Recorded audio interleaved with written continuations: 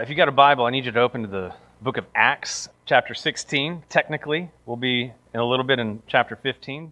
But as you're turning there, I do want just to highlight what Dalton mentioned before is in a moment, we're going to have a map up on the screen. It may be hard for you to see, so I did make a printout there in the back if you would like that. There's also a little thing for sermon notes if you want to follow along with that. But as you gather your information together, just to kind of prepare you, I'm very excited about what we're looking at today and where we're going, but we do have some ground to cover. And so if you aren't there yet, Acts chapter 15, we're going to be in verse 36. And as you're making your way there, some of you may be aware, if you follow some of the news, the sporting news, that Tom Brady retired this past week. If you don't know who Tom Brady is, some of you are happy about that. Some of you are sad about that. Some of you are just indifferent about that. But this was a guy that he excelled in the NFL for about 22 seasons and set a lot of different records, won 7 Super Bowls. And during that time, he got to be a part of that brotherhood and that community where they try to rally around that specific purpose or cause to hopefully win a Super Bowl for your team and for your city.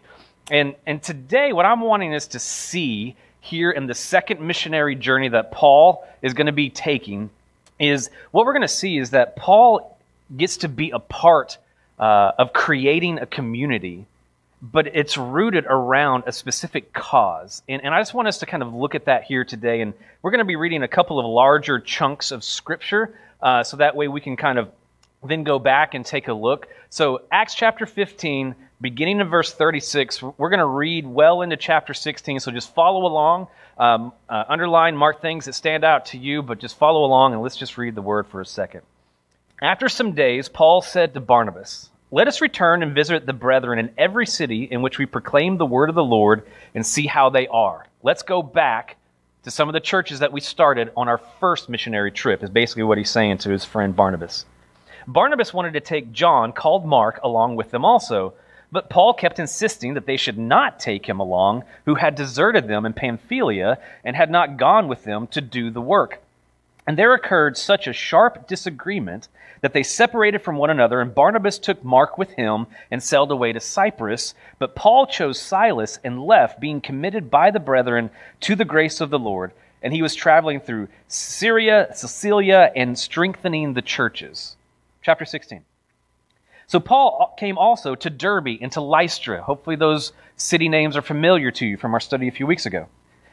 Came to Derbe and to Lystra, and a disciple was there named Timothy. Underline that name. If you haven't got to read a lot of Scripture, that's going to be a name that you'll hear as you continue to read throughout the New Testament. This is the first introduction of Timothy. Timothy, the son of a Jewish woman who was a believer, but his father was a Greek.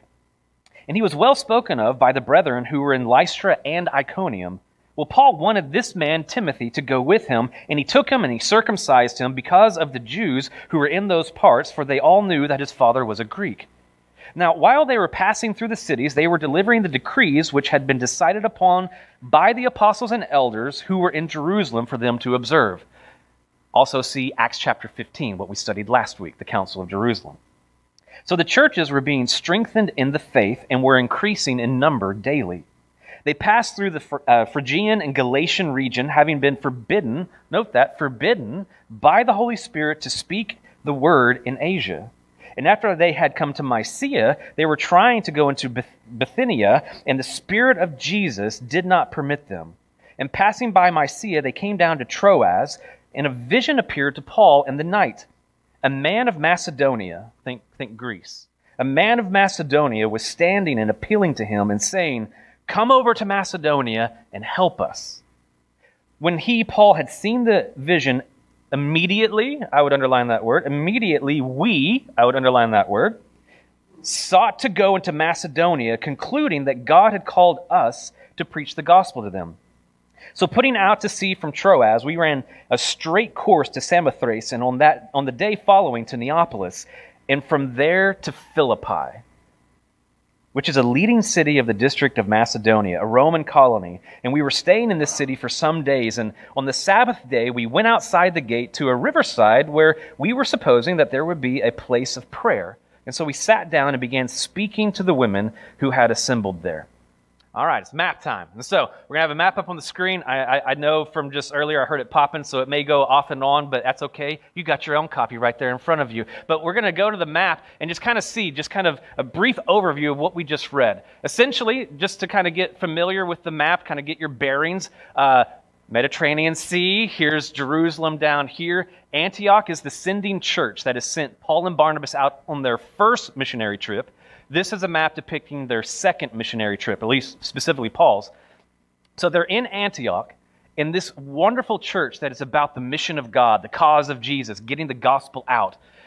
Paul is sitting with his buddy Barnabas, and he says, you know this area of Galatia and Pamphylia that we were at, where Derbe, Iconium, Lystra, Antioch of Pisidia, Perga, let's go back to those churches. Because we not just started them, but we feel like we have a responsibility for them. We care for them. So let's go back and try to encourage them and strengthen them. And Barnabas is like, yes, let's do that. And he says, let's take John Mark. And Paul says, that's a bad idea. And they begin to fight over this. They have this huge argument, so much so that they split. And this is one of those moments where I read this passage and I see this as a terribly sad situation, but God can do some incredible things, even in the midst of sad situations, even in the midst within ministry where we choose to, at times, disagree with one another. There's maybe not just this perfect sense of cohesion and unity. And so Barnabas says, well, I'm going to take John Mark and I'm going to go to the island of Cyprus because that's where Barnabas is from, and he knows the area. And what I love about Barnabas is this. Sometimes you can read this and a lot of people are always pro-Paul because Paul wrote so much of the New Testament. I'm pro-Paul and pro-Barnabas. I like them both. Barnabas, his name means son of encouragement, and he just, I think, has this sensitive heart for John Mark of he did leave us on the first missionary trip and kind of abandoned us, deserted us, it says, when they were in Perga, and John Mark went back to Jerusalem.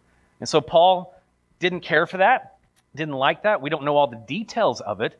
So kind of a sad situation, but Barnabas, being the encourager that he is, he sees John Mark and says, you're not done. God's not done with you. I want him to come with us. And Paul has his reasons of, I just don't think it's a good idea. So he says, I'm going to take Silas with me. We were introduced to Silas in chapter 15 last week. So they split and go their different ways. And this is what's interesting.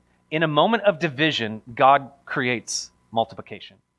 In a moment where we could see, man, there's a division within the church, and this is a sad situation. I think that it still is.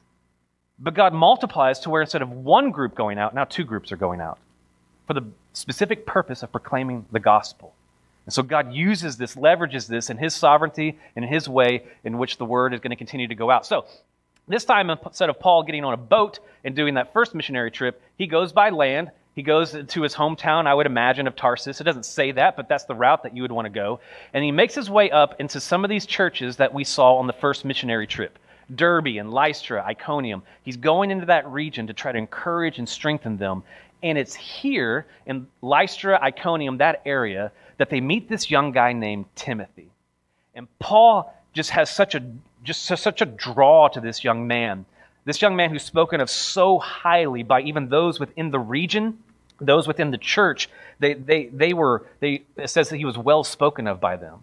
And those of you that have had the opportunity to read a little bit more scripture, you may remember Timothy as being this individual that was really like a son to Paul, a son in the faith that he mentored, that he just gave so much of his time and energy on or into, and he invites him to come with him and Silas on the rest of this trip. And then he does something that I think, maybe you're not asking this question, but I did, is in verse 3, just look at your scripture. We're going to keep the map up there, so look at your copy. In verse 3, it says that Paul wanted this man, Timothy, to go with him, and he took him and circumcised him. And it's like, well, we just went through chapter 15 when the whole point of that was people were saying you got to be circumcised in order to be saved. So why is Paul, who was a part of that group in that meeting, now saying, Timothy, I need you to be circumcised? And he's aware, chronologically speaking, he's aware of this situation of what's going on because later on in verse 4, as they're passing through these cities, he's talking to them about what was decided at the Council of Jerusalem, that circumcision is not necessary for salvation. And so this is the key thing to recognize. This is still not a salvation issue that Paul is dealing with Timothy. Timothy already is a part of the body of Christ. he already is saved. He's already, as we saw last week, he's saved by the grace of God alone, through faith alone, in Jesus Christ alone. Salvation isn't the issue. Ministry is the issue. There's a willingness, and this speaks volumes to Timothy, to where it says he was born of a Jewish woman and a Greek guy, which was basically a Jew and a Gentile. That was a huge no-no in Jewish culture. And so it's understood that because in that day and time in that society, you're going to follow kind of the customs and the ways of the father, that probably Timothy not been circumcised. And as they're going to go into different regions and different churches where, remember, Paul's MO is to go into synagogues where there are Jewish individuals or God-fearers. And they're going to say circumcision is a big deal. They don't know everything that happened in the Council of Jerusalem. All they know is 2-3 guys are coming into their synagogue, and one is kind of this half-breed, Jew and Gentile. He's not circumcised, and they're going to be so distracted. Why would I listen to what they have to say? And what Paul says is essentially, Timothy, would you be willing to go through this? It's asking a lot. And Timothy, for the sake of the gospel, is willing to go through something that, Lord bless him. Grown man. This isn't 8 days after you're born, baby boy. This is grown man saying, yeah, circumcise me. And so he goes to this extent and to this extreme, not because of legalism, and again, salvation is not the issue, but because I want to be able to have no distraction or hindrance between me and getting the gospel to these individuals. And it reminds me of what Paul shares. Read 1st and 2nd Corinthians, read Romans, of where Paul is willing to give up just about anything for there not to be a stumbling block or a distraction to prevent someone from maybe listening to what he has to say about the gospel of Jesus. And it's such a lesson for us that sometimes what we do is we hold on to our freedom in Christ. I'm free to do whatever I want because I'm free in Christ. That also means you are free in Christ to sacrifice what is rightfully yours for the cause of the gospel. Timothy is willing to do so. I was reminded of these words of Paul in 1 Corinthians 9. He says, I have become all things to all people so that I may by all means save some. I'm willing to become all things to all people. Now, real quickly, because we don't have a lot of time to tarry here, but some people will take this idea and go, oh, well, then that means I need to become a cocaine addict to reach people who are struggling with cocaine or whatever it is. That's not what this is saying. Paul never dabbled in sin in order to reach a sinner. But he was willing to sacrifice certain things that were not sinful issues, but maybe cultural issues in which to try to cross a barrier in order to become all things to all people. So don't walk out here and go, oh, well, I got to become an alcoholic if I want to reach the alcoholics. That's not what it's teaching. It's this willingness to sacrifice those things that are more cultural in order to reach that culture and say, yes, I will. I'll be there. So that's Timothy. There's so much more that's so good, but we got to continue to dive in. So back to the map. And so they're in Lystra and they're in Iconium, and Timothy jumps in and they make their way into Asia. And as they get into Asia, there's this moment where Paul is just really interested in wanting to go further into Asia, which if you see on your map, these are a lot of the churches of the book of Revelation. Eventually these churches get founded, but not on this trip. And Paul's like, man, I want to go into Asia. I want to go into Asia. And did you see what it said? It's so interesting to me. It says they were forbidden by the Holy Spirit to speak the word. Like, this is good stuff. This is ministry, Jesus. Like, why would you not want me to go and tell people about Jesus? But they were forbidden. So Paul's like, oh, hello. So Paul was like, well, I can't go this way. I can't go into Asia. I'm going to go into Bithynia. I'm going to go this way. I'm going to go east. And some scholars have said, if not for the Macedonian vision of him going west and he would have gone east, our society and our culture would probably look very differently. Because this is how the church began to go west into Europe, across the pond to North America. If he'd gone this way, he might have run into Pakistan, Afghanistan, India, China. The gospel might have gone that way.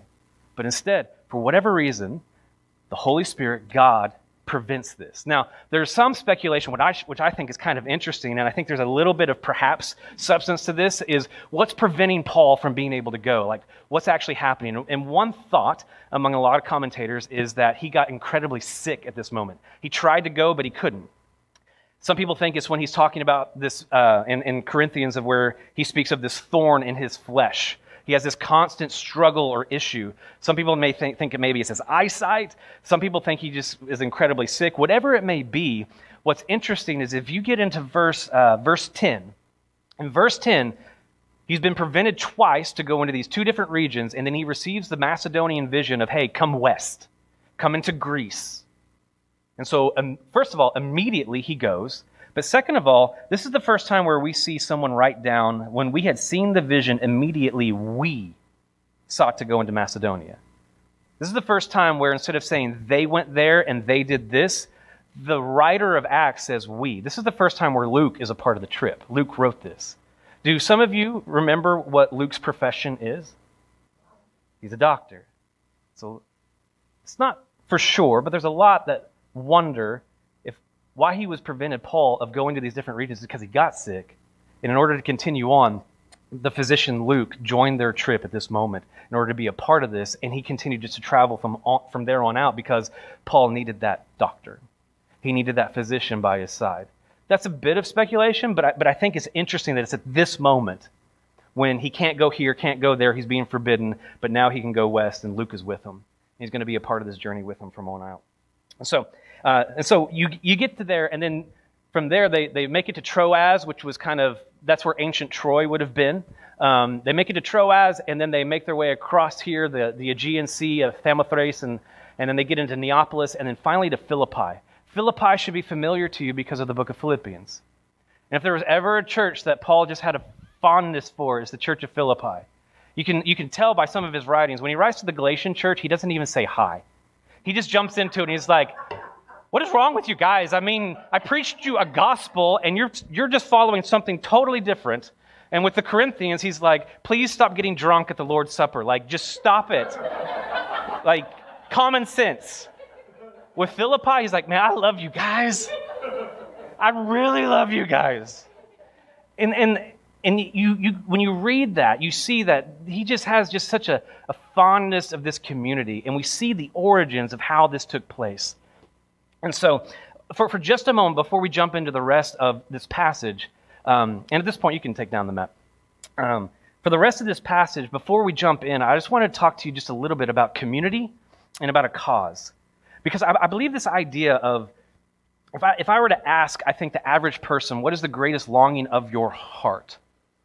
I think for most people, it would boil down to one of two things. It's something to do with a relationship, intimacy, community. Like you want to be seen. You want to be loved. You want to be heard. You want to be valued by your fellow man. Like we long for that. And for some of you, you're like, that's fine. If I never get married, that's fine. I mean, if it happens, great. But what you're passionate about is, I want a cause. I want to make an impact.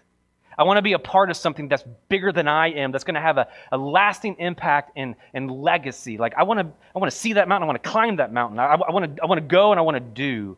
And I think etched within our hearts by the Creator is this longing for these two things, community and a cause. And as a result, there's different causes that are more worthwhile and different communities that are more worthwhile. What I mean by that is this. Some causes, I think, objectively speaking, are better than others. If your cause is to want to cure a disease or cure cancer, that is a noble, worthy cause versus searching for like the ultimate, hamburger or something like that. That's a cause that you could have, but I think there's a bit of a difference of the importance of the two. Or community. Some communities are better than others. There might be a community of nurses who are going to set aside some time to be a part of some kind of mobile medical unit because they want to rally around a cause to help people with physical needs and issues versus, there might be a community that you can find all kinds of weird communities on Facebook of where they're going to rally around all kinds of weird things. And it's like that cause just doesn't seem to be the same kind of impact or effectiveness as this kind. But you, each and every one of you, myself included, we're wired and have a need for deep community and deep cause. And we don't want just community for community's sake. This morning during our first Sunday prayer, we were praying, and it was just this idea of small groups are about to start back up. And I just prayed. I was like, Lord, I don't want it just to be, well, that's what churches do. We have small groups because we need community. It's like, no, we have a longing and a need to be seen and to be heard. And generally speaking, that's hard to do in rows. It's easier to do in circles. It's easier to do in a living room than it is in a worship center because this time is designed to focus on Him primarily as a group. But there's something unique about having that community and that relationship. And so we want that community to be rallied around a specific cause. And this is what's interesting to me. However brief your cause is, however transient it is, however brief it is, however temporary, is how long that community will last.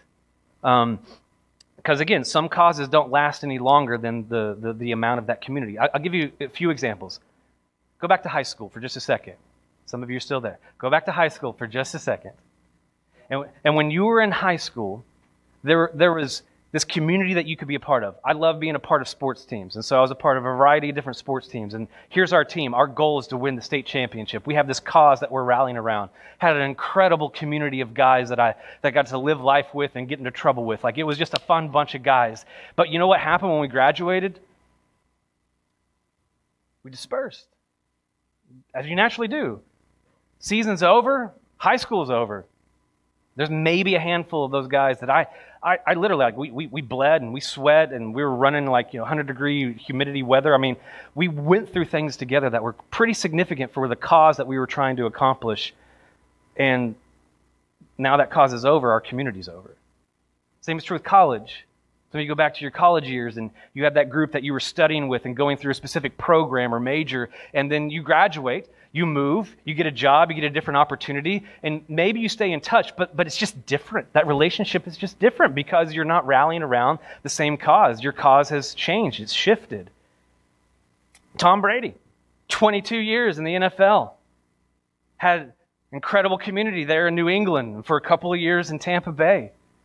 Rallying around that cause to win it all and to win the big game, has a great relationships. But now, even with all of his success in a long time, 22 years is not brief, for a long time he has that community. And now the big question that's being asked by most commentators this week was, well, what's next though? We don't even want to take a moment to focus on the 20. What's next? Because there's always got to be something next. Your cause is going to be different now because you're not playing anymore. Even Tom himself, he made the comment, he said, I'll probably need therapy because it's a jolt for a lot of athletes to come out of something that they're so involved in for so long, of how do I deal with this? I've known people who've retired after years of a specific job, and now all of a sudden it's pretty great for a little while, and then it's like, what's next? What's my cause? My cause before was just to get enough money to retire. I'm retired. What's my cause now? Same is true even of a great cause of marriage and family. I'm a big fan of marriage. I like it. I'm a proponent of it. God's got it for you. Do it. It's awesome. I love marriage. I love family. Love to have children. All that kind of thing. A wonderful cause. It's the deepest of relationships. But even the cause of that family, the essence of that community, what happens when the unexpected happens, or even the expected happens, and that cause changes? For some of you, the cause of raising that child or helping raise that grandchild even, when they hit a certain age and they leave and they move, still the relationship, but the cause is a little bit different when they're no longer under your roof. It's just different. That's kind of an expected thing, but it's different. Community looks different. Or what about when the unexpected happens and he gets that diagnosis and your world comes crumbling down? I remember when we were going through premarital counseling, Tiffany and me, and not just our premarital counselor, but also other people in our life were talking to us about the importance of, man, be all in, be invested, wholly committed, love each other deeply. But God's got to be first, because He's greater than even this marriage. Because the unexpected can happen, though obviously we don't want that. No one wants to go through that. And so, does your cause change based upon the circumstance of that kind of relationship, even when life and death happens? Because His cause and His change and His community is everlasting. I remember listening to a preacher that I would enjoy listening to, and he would be asked to go and speak at different places around the country and get on a plane. Both he and his wife just lived in constant kind of fear of, like, what if I crash? And I leave you and the kids just on your own. Like, what do I do? A genuine, just honest fear from a God-fearing guy of, I want to be a good husband, good provider, good protector for my family. But what if? And he was just kind of suffocated with this fear. And then he's kind of had to step back and got into the Word, and he realized he and his wife just sat down and was like, obviously we don't want that to happen, but our cause for the glory of the Lord is even greater than this marriage and this family. And that's a hard place to get to, but what about when the expected or the unexpected happens, even with one of the most precious of communities, the family? See, if the reason that you're together or being together as any kind of community is temporal, then the community is temporal. But what if instead of being tethered to something that is temporal, even as good as those things may be, what if your ultimate cause was tethered to something that is eternal? What if you were connected to something that has eternal value, eternal impact? Because that race never ends and that cause is forever. It's the glory of Jesus. And when that cause becomes central to you as an individual and us as Mission Point, when we rally around the cause and the mission of Jesus, our community will only grow deeper and stronger and more impactful than ever before. That's what you're built for.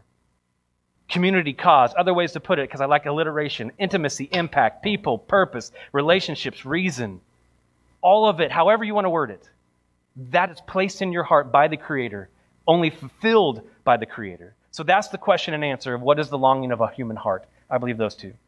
The next question is, well, what's the solution? And I've already given it, but the solution is the Sunday school answer, Jesus.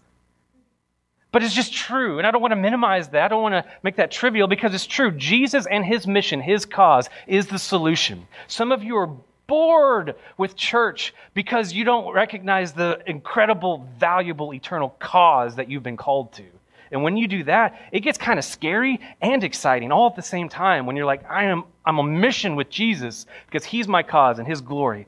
And so if you're in this room, again, I don't want to make assumptions upon anyone, or if you're watching online, is that, do you know Jesus? And if you don't, have you taken the time? And for those of you who are going to be working towards those that you live, work, and play with, those 3 individuals that we presented just this last week that we're praying for and asking God to help us develop a burden for, ask that individual, ask yourself, if this man made such an impact upon this world that we changed the calendar system, hospitals have been instituted in his name, higher education was because of the cause of Jesus. All of this, like, if he's made such an impact like no other man who's ever lived on this earth has ever caused, do you not think that it is significant to give some of your consideration of who this man is? To take the time to consider Jesus. With your friends and your family members that you live, work, and play with, of what do you do with Jesus? I think it would be foolhardy to see a man make that kind of impact and not consider and spend some significant time considering him. And I share that with you, one, because I want us to experience that community and cause as Mission Point. But also because this is what's about to be founded within the church of Philippi right now. And we get to see the origins of how this community got started and the rally, the cause of Jesus they come around. So we're going to read another large chunk of Scripture. So look at chapter 16, verse 14. You'll remember Paul is down at the riverside because people are down at the riverside to pray. Verse 14, a woman named Lydia from the city of Thyatira, a seller of purple fabrics, a worshiper of God, was listening, and the Lord opened her heart to respond to the things spoken by Paul. And when she and her household had been baptized, she urged us, saying, if you have judged me to be faithful to the Lord, come into my house and stay. And she prevailed upon us. Meaning she kind of kept asking, and eventually she won him over. It happened that as they were going to the place of prayer, a slave girl having a spirit of divination met us, who was bringing her masters much profit by fortune-telling. Following after Paul and us, she kept crying out, saying, these men are bondservants of the Most High God, who are proclaiming to you the way of salvation. She continued to do this for many days, but Paul was greatly annoyed and turned and said to the Spirit, I command you in the name of Jesus Christ to come out of her. And it came out that very moment. But when her masters saw that their hope of profit was gone, they seized Paul and Silas, dragged them into the marketplace before the authorities, and when they had brought them to the chief magistrates, they said, these men are throwing our city into confusion, being Jews, and are proclaiming customs which is not lawful for us to accept or to observe, being Romans. The crowds, they rose up together against them. The chief magistrates tore their robes off them and proceeded to order them to be beaten with rods. When they had struck them with many blows, they threw them into the prison, commanding the jailer to guard them securely. And he, having received such a command, threw them into the inner prison and fastened their feet in the stocks. But about midnight, Paul and Silas were praying and singing hymns of praise to God, and the prisoners were listening to them. And suddenly there came a great earthquake, so that the foundations of the prison house were shaken. And immediately all the doors were opened wide, and everyone's chains were unfastened. And when the jailer awoke and saw the prison doors open, he drew his sword and was about to kill himself, supposing that the prisoners had escaped. But Paul cried out with a loud voice, saying, "Do not harm yourself, for we are all here." And he called for lights, and he rushed in, trembling with fear. He fell down before Paul and Silas, and after he brought them out, he said, "Sirs, what must I do to be saved?" They said, man, highlight it, underline it, get your eyeliner, lipstick, mark it. Believe in the Lord Jesus, and you will be saved. Amen is right. You and your household. And they spoke the word of the Lord to him together with all who were in his house. And he took them that very hour of the night and washed their wounds, and immediately he was baptized, he and all his household. And he brought them into his house and set food before them and rejoiced greatly, having believed in God with his whole household. Now, when day came, the chief magistrate sent their policemen, saying, "Release those men." And the jailer reported these words to Paul, saying, "The chief magistrates have sent to release you. Therefore, come out now and go in peace." But Paul said to them, "They have beaten us in public without trial, men who are Romans, and have thrown us into prison, and now they are sending us away secretly? No, indeed, but let them come themselves and bring us out." The policemen reported these words to the chief magistrates, and they were afraid, rightly so, when they heard that they were Romans. Remember, Paul is a Roman citizen. And they came and appealed to them, and when they had brought them out, they kept begging them to leave the city. So they went out of the prison and entered the house of Lydia, and when they saw the brethren, they encouraged them and departed. So, as I asked before, what's the greatest longing of a heart, of a human heart, cause, and community? What's the solution? Jesus and his mission. But now the next question is, who gets to be a part of this community? Who gets to be a part of this cause? I mean, think about the different groups that we want to be a part of. Some people want to be a part of maybe being a part of the NFL, but that means you got to be like in the top 1% of the 1% of athletes. And suffice it to say, I don't think that's any of us. And so it's hard for us to get admission into that kind of community. It was also true, like when you were in high school and college, and there was like a group that you wanted to be a part of, and you're like, well, if I want to be a part of this group, I got to maybe dress a certain way, I got to talk a certain way, I got to laugh a little bit, but not too much, because I don't want to be the weird guy that laughs too loud, too hard, for too long, because then they won't accept me. There's certain parameters that I know that I got to kind of stay within. Same is true with jobs. Got to have the right resume with the right experience, the right references in order to get in.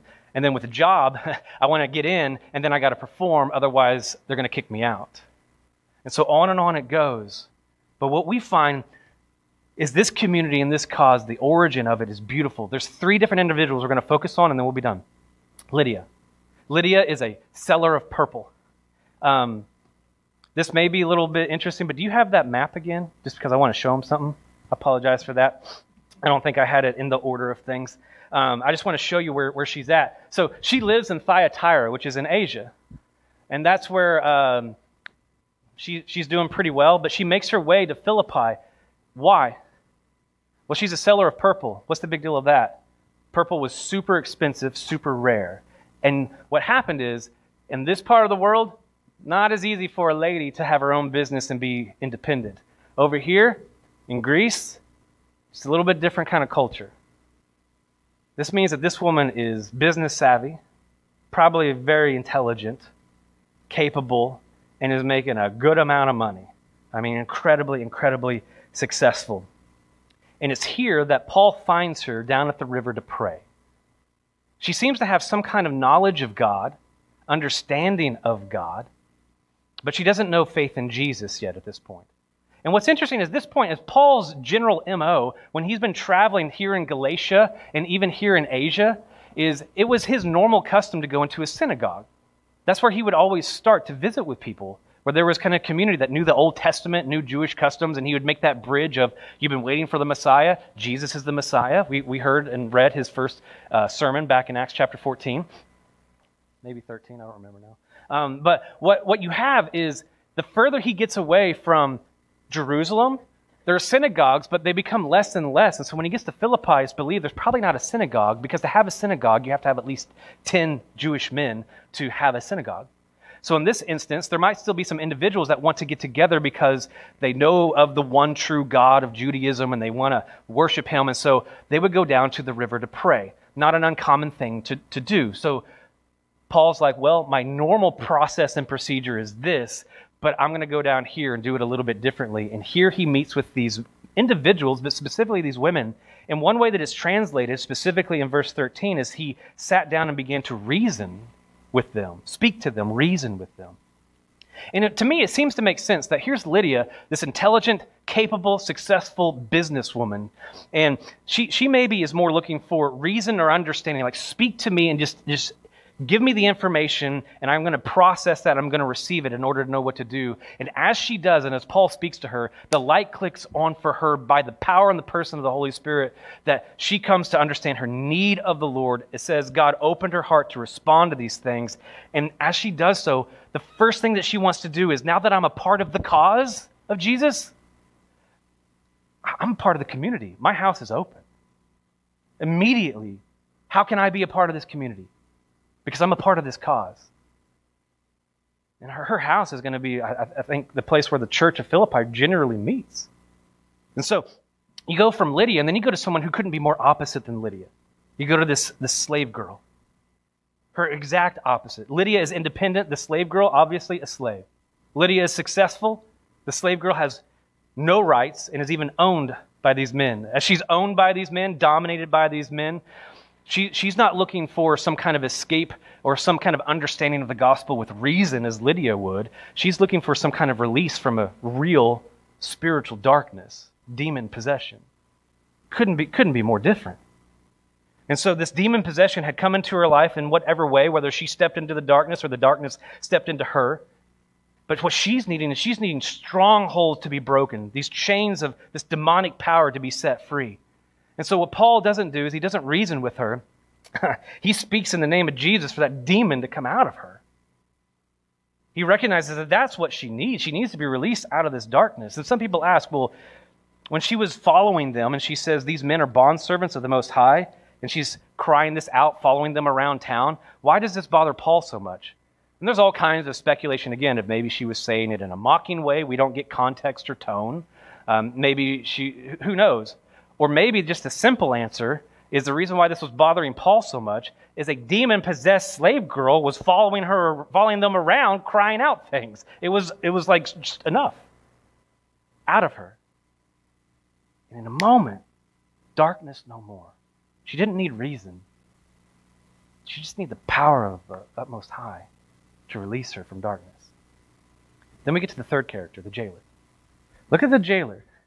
The jailer, he's not the intellectual. He's not the businessman. He's not the one who's been enslaved in this demonic thing. He's not thinking that he's in some kind of dark place. He's your 8 to 5, 9 to 5, blue-collar worker, just doing his job, sticking his head down, I'm going to provide for my family, take care of those, I'm going to just do my job. I'm not looking for Jesus, I'm not looking for religion, I'm not looking for any of that kind of thing. I just want to do my job. And I love this kind of guy. And his one job as a jailer is to keep people in prison. And then here comes Paul and Silas. These guys got some huge whelps on their back and probably all over their body. They've been beaten with rods, as it says, many times. And here comes Paul and Silas, and he says, I'm not going to have any issues with them. He takes them to the inner prison. He literally puts stocks. He locks them up, feet, ankles, all of it. They can't get out. They can't move. And this whole time, apparently, they've been singing and praising God. That's just weird. But it's awesome. I love the fact that they are just continuing to say, in the high of highs, I'm going to praise him. In the low of lows, I'm going to praise him. Maybe that's a word for some of you today. And so here they are in this inner dark prison cell. They're singing. The other prisoners are listening to them. And I imagine the jailer, as he's locking them up, is like, these are just some religious weirdos. You guys just do what you need to do. I'm going to be outside the prison making sure you don't get out. But I don't really care. So he does his job. He goes to sleep. And then earthquake hits. Another way to put it is an external calamity disrupts his life. Something outside messes with his inside. When that kind of devastation comes crashing in, he realizes my one purpose as a jailer to keep them in, make sure they don't get out, is ruined. My purpose, my cause, is now just done. He wants to do what was considered the honorable thing, because he's going to get killed anyway. He's going to take his own life with his sword. And yet Paul yells out, don't do it, man. We're here. Don't let this crisis, don't let this external calamity be the end of you. We're here. Can those that you live, work, and play with, the three that are on your list and on your heart, do they know you're there? And it's pretty simple just to be there, right? Do they know you're there? Before he realizes, he thought these guys were just religious nuts, but now he realizes that these religious nuts, when the external crisis hits, they have this peace that doesn't make sense. They've come in after being beaten with rods and they're praising God. Their external crisis led them to worship God. My external crisis led me to want to take my life. No hope. Previously, when his life wasn't in shambles, just doing his job, living his 9 to 5, pre-earthquake, he hears these guys singing, thinking you guys are weird. But when his life falls apart and they're still there with him, for him, he's like, okay, you guys are weird, but I want some of your weird. Do the people around you want your weird? Do they want that thing they can't quite put their finger on? Why are you different?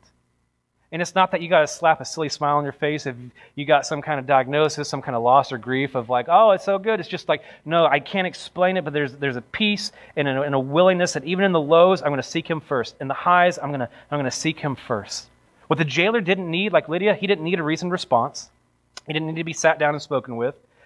Unlike the slave girl, he didn't need some kind of breakthrough from a demonic dark place because he didn't think he had a problem. But when his world collapsed and crisis hit, he needed someone that would... He needed that religious person in his office to be there and trust. Are you available to those on your heart and on your mind? Are you there? Because not if, when, because we all have experienced the when of external issues hitting us right between the eyes. In your own life, it's happening to those that you're praying for right now. Are you there? And what he does, as he's just trembling, he says, verse 30, what must I do to be saved? Believe in the Lord Jesus, verse 31. He puts his faith in Jesus Christ. He takes Paul and Silas home. He bandages their wounds.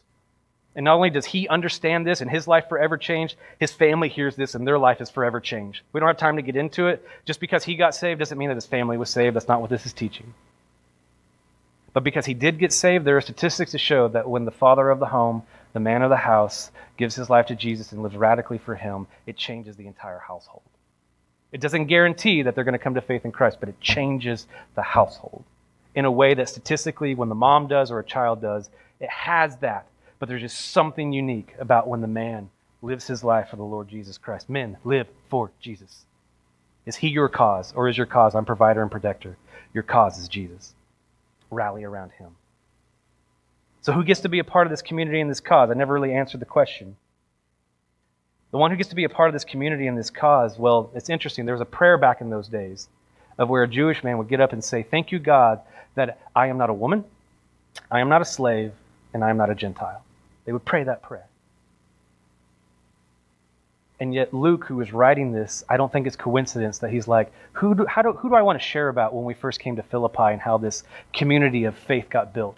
He says, let's talk about a woman who was radically changed. Let's talk about a slave girl who was radically changed. And let's talk about a Gentile who was radically changed. Who can get in? The gospel is available to everybody. Don't forget that for your persons on your heart. The gospel, Jesus, is available to all. So what I'm asking you guys to do is, in just a minute, as he's available to all who believe, I'm going to lead us in a time of prayer. We're not going to sing. I'm just going to ask you guys, if you would, to bow your head and close your eyes. And this is how we're going to close. And if you want to have your eyes open because you want to write something down, because that might be helpful for you, do it. But just kind of this time and this attitude of just prayer as we finish and as we conclude today. But the first question that I would just want to ask you is this. Do you believe? Who or what do you believe in? We believe in all kinds of things, but who do you believe? And so for a moment, I want you to take a moment, even if you are a follower of Jesus, take a moment just to, again, consider Jesus. Think of Jesus. Dwell on Jesus. Take a moment where you're at right now, just in the time of prayer, and be reminded that He is your cause. His mission is your cause.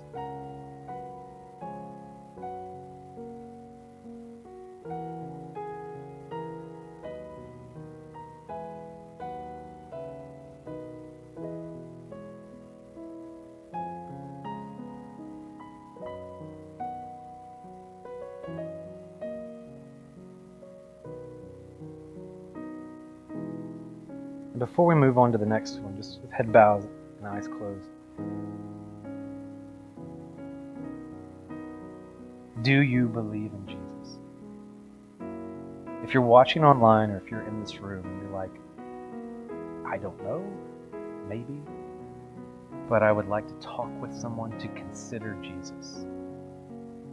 Because you're right, He did make such an impact in all of history and all of society. If that's you, if you're online, contact us, email us.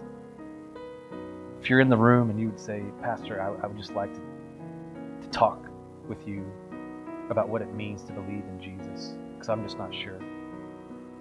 Just let me see you look at me, and I'll know that you'd like to visit, have a conversation about what it means to believe in Jesus.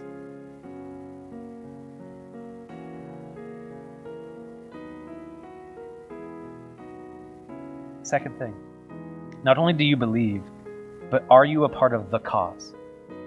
His cause. Are you a part of the cause? And what I mean by that is it's more than just showing up.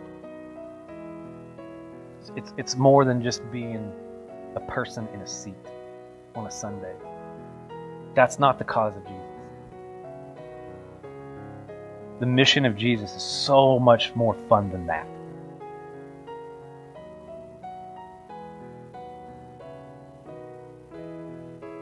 And so if you would say, I'm not really a part of that cause, jump in. Jump in with what we're doing here at Mission Point of the whole live, work, play. Of wanting to focus on 3 individuals in our life that we live, work, or play.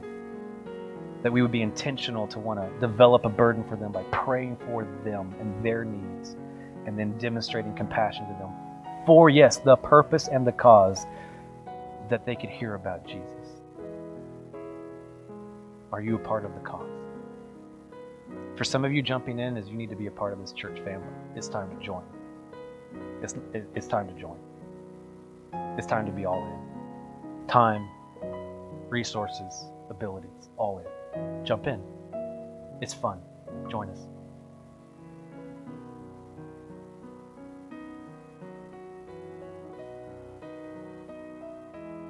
And then the last question that I want you to pray through is, are you in community?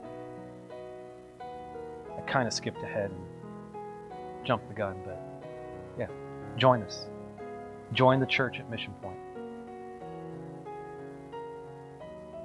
If you are already a member, join the cause of what we're trying to do with Live, Work, and Play. It's not the only thing that we could do, but it's something that we're going to choose to rally around because we want to proclaim the gospel together.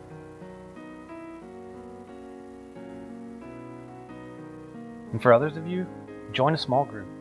Not because it's the church thing to do, what a pastor wants you to do, but because, man, you need community. You need those 2 a.m. friends that you could call in the middle of the night and say, hey, could you watch my grandchild? I got to go to the ER. We need that. We need one another. We need each other when external crisis is hit. It's hard enough to live this life on our own. We need each other.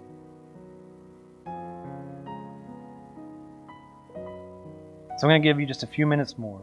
Do you believe in Jesus? Are you a part of the cause, His cause? And are you in community? Not just simply, do you go to church? Church doesn't save you. Church is a people. Are you part of the cause that the church is wanting to be a part of?